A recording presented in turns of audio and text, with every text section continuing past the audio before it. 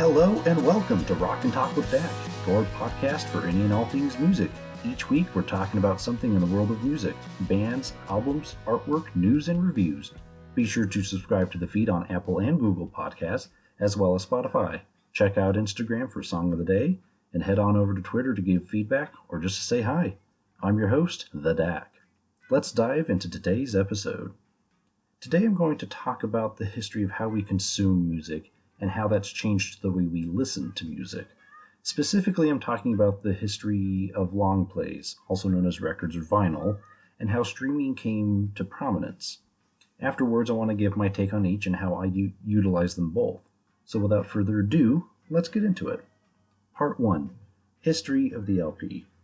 The long play, or LP for short, has a nearly 100-year history of being used for a variety of purposes.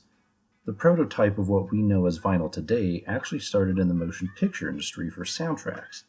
Introduced in 1926, the disc diameter was increased to 16 inches, up from 12, and the rotation speed was brought down to a little-known 33 1/3, down from the usual 78. And the namesake 78, that's how those recordings got their name. These changes allowed for the soundtrack to play for 11 minutes on each side, which was enough to last for 1,000 feet of film at 24 frames per second. The disc was made out of an abrasive, thus quite noisy compound called shellac. It used large grooves of the 78s, and they actually played from the inside out. By 1931, however, most films used optical soundtracks, which is more or less music being recorded onto the film itself. Discs were still pressed for theaters who still operated disc-only sound projection, and to cut costs, the diameter was brought down to the 12 inches again. In 1932, RCA Victor introduced a vinyl-based called Victrolac that was used in most pressings except for 78s, which still used shellac. This allowed for the much quieter playing surface, and each side was able to play 15 minutes. The first 12-inch disc to be pressed was a recording of Beethoven's Fifth Symphony, conducted by Leopold Stokowski, and some of you may know him as the conductor of Disney's Fantasia soundtrack. With radio becoming a staple in many households and the Great Depression taking its toll on daily life, record sales fell to an abysmal 5.5 million units in 1933 compared to the 105.6 million units sold in 1921. The failed new product left many to wonder if the long play record would ever survive. Fast forward to 1941. CBS Laboratories began research to develop a phonograph record that could hold 20 minutes on each side.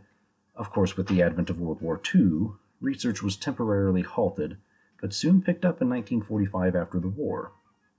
I think it goes without saying that they were successful in their research. In 1948, Columbia Records unveiled the new LP at a press conference in New York. The company released two formats that consisted of a 10-inch that played at 78 RPM, and a 12-inch that played at our usual 33 1/3. And they included 133 recordings in the initial wave of releases. By 1952, the LP had accounted for less than 17% of record sales, while 78s made up more than half. But after 10 years on the market, LPs accounted for 26%, while 78s dropped to only 2% market share, eventually leading to the final US-made 78 being pressed in 1959. Popularity of the new LP format gave us the album era of music starting in the 60s, and I don't think it can be understated just how important this transition was for music. Classical music was no longer the main sound heard. Artists could now fully express their thoughts and ideas across 40-plus minutes of playtime, opposed to a singular song. They were able to play around with an array of themes and sounds, leading to the concept album. Now, you'll probably notice I didn't mention the 45 anywhere previously. 45s, which were actually introduced by RCA Victor, were used primarily as a format to release a single song and B-sides. While initially seen as a competition to the LP, it really only managed to replace the 78.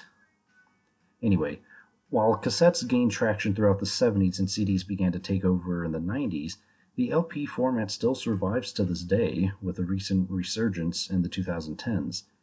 And that leads us to part 2, the rise of streaming. In June of 1993, a small garage rock band called Severe Tire Damage, believe it or not, was playing a small gig at a Xerox research and development facility in Palo Alto, California. The band actually consisted of people who were employees in the technology sector, including an employee from Apple and Xerox itself. A group of scientists at that facility had been researching how to broadcast on the newly formed internet using multicasting. With the band's gig taking place, they decided to show proof of their technology, and the band's performance was the first ever to be broadcasted live, though it was just an Australian researcher tuning in at the time.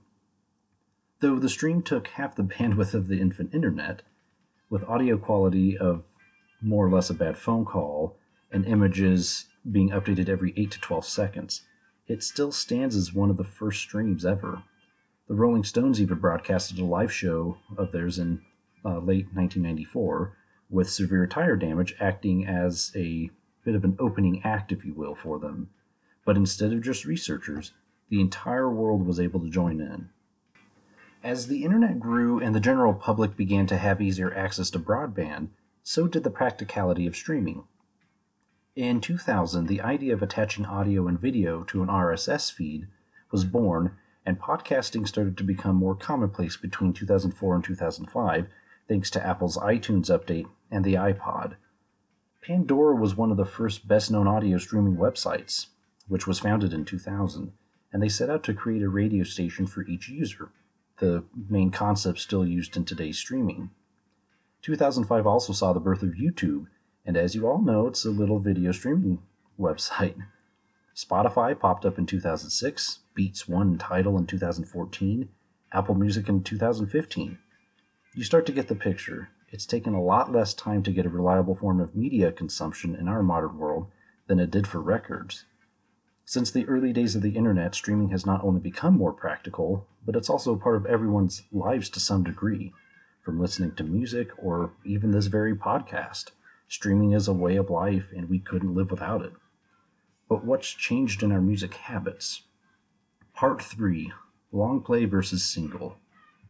In the heyday of the LP, albums were promoted using singles and a B-side, which was 2 songs on a disc. Usually, though not always, those hit singles were sort of buried on the album's release, and because the LP had 2 sides, hit singles would sometimes be split on each side, which means you'd have to listen to 2 or 3 songs to get to that one song that you saw on MTV or heard on the radio, then flip it over and listen again to get that other song you really liked. It forced the buyer to listen through the entire album. Granted, if you wanted, you could just buy the 45 and play that one song all the time. But the LP didn't get as big as it did with people just doing that. You heard a hit song, then you went out and bought the full album. You had the artwork and the liner notes and all. In our days of streaming music, we've been given a different take on how we listen to music. We now have the ability to listen to just one song from one artist and move on to something entirely different. No longer do we have to sit and wait to hear what we want to really hear. That's also changed how artists put an album together, at least songs-wise. You can have your hit singles up front on the album's release and leave the rest because, they know we'll be downloading the album anyway, just for those tracks. And sometimes the record label will release several singles so the rest of the album doesn't feel so empty. Now, that's not to say that didn't happen before. Look at Michael Jackson's Thriller, for example. 7 of the 9 tracks wound up being singles.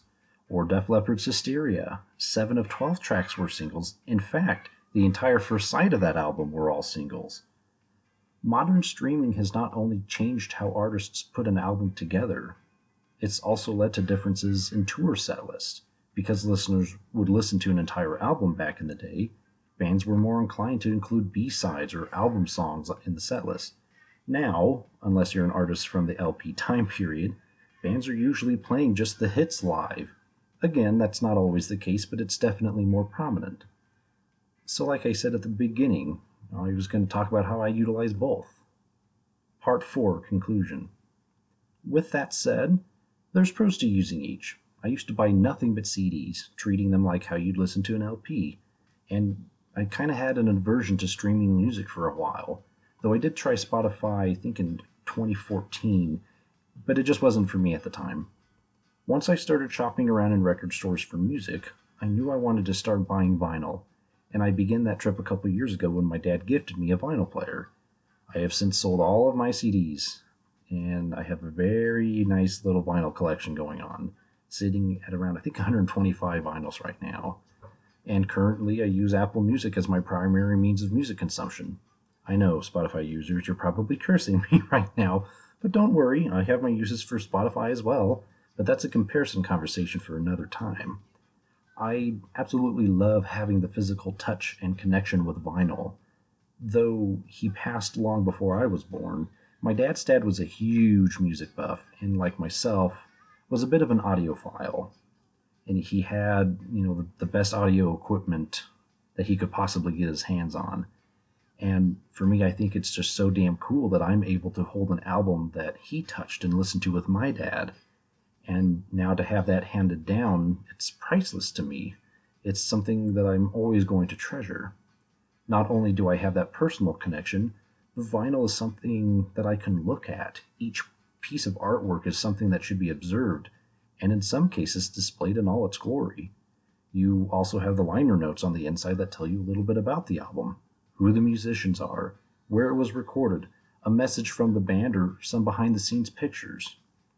As where vinyl is sentimental, streaming is much more utilitarian for me.